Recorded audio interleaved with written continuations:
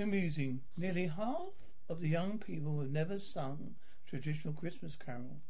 18 to 29-year-olds think the songs are outdated and prefer festive pop numbers instead. Even Silent Night, Good King Wenceslas, God Rest Ye Merry Gentlemen, and Once in Royal David City, featured in the top 20s of carols that never have been sung. Favorite people, all ages, say they really listen to or sing carols, yet more than half think it's a shame that Christmas has become less traditional.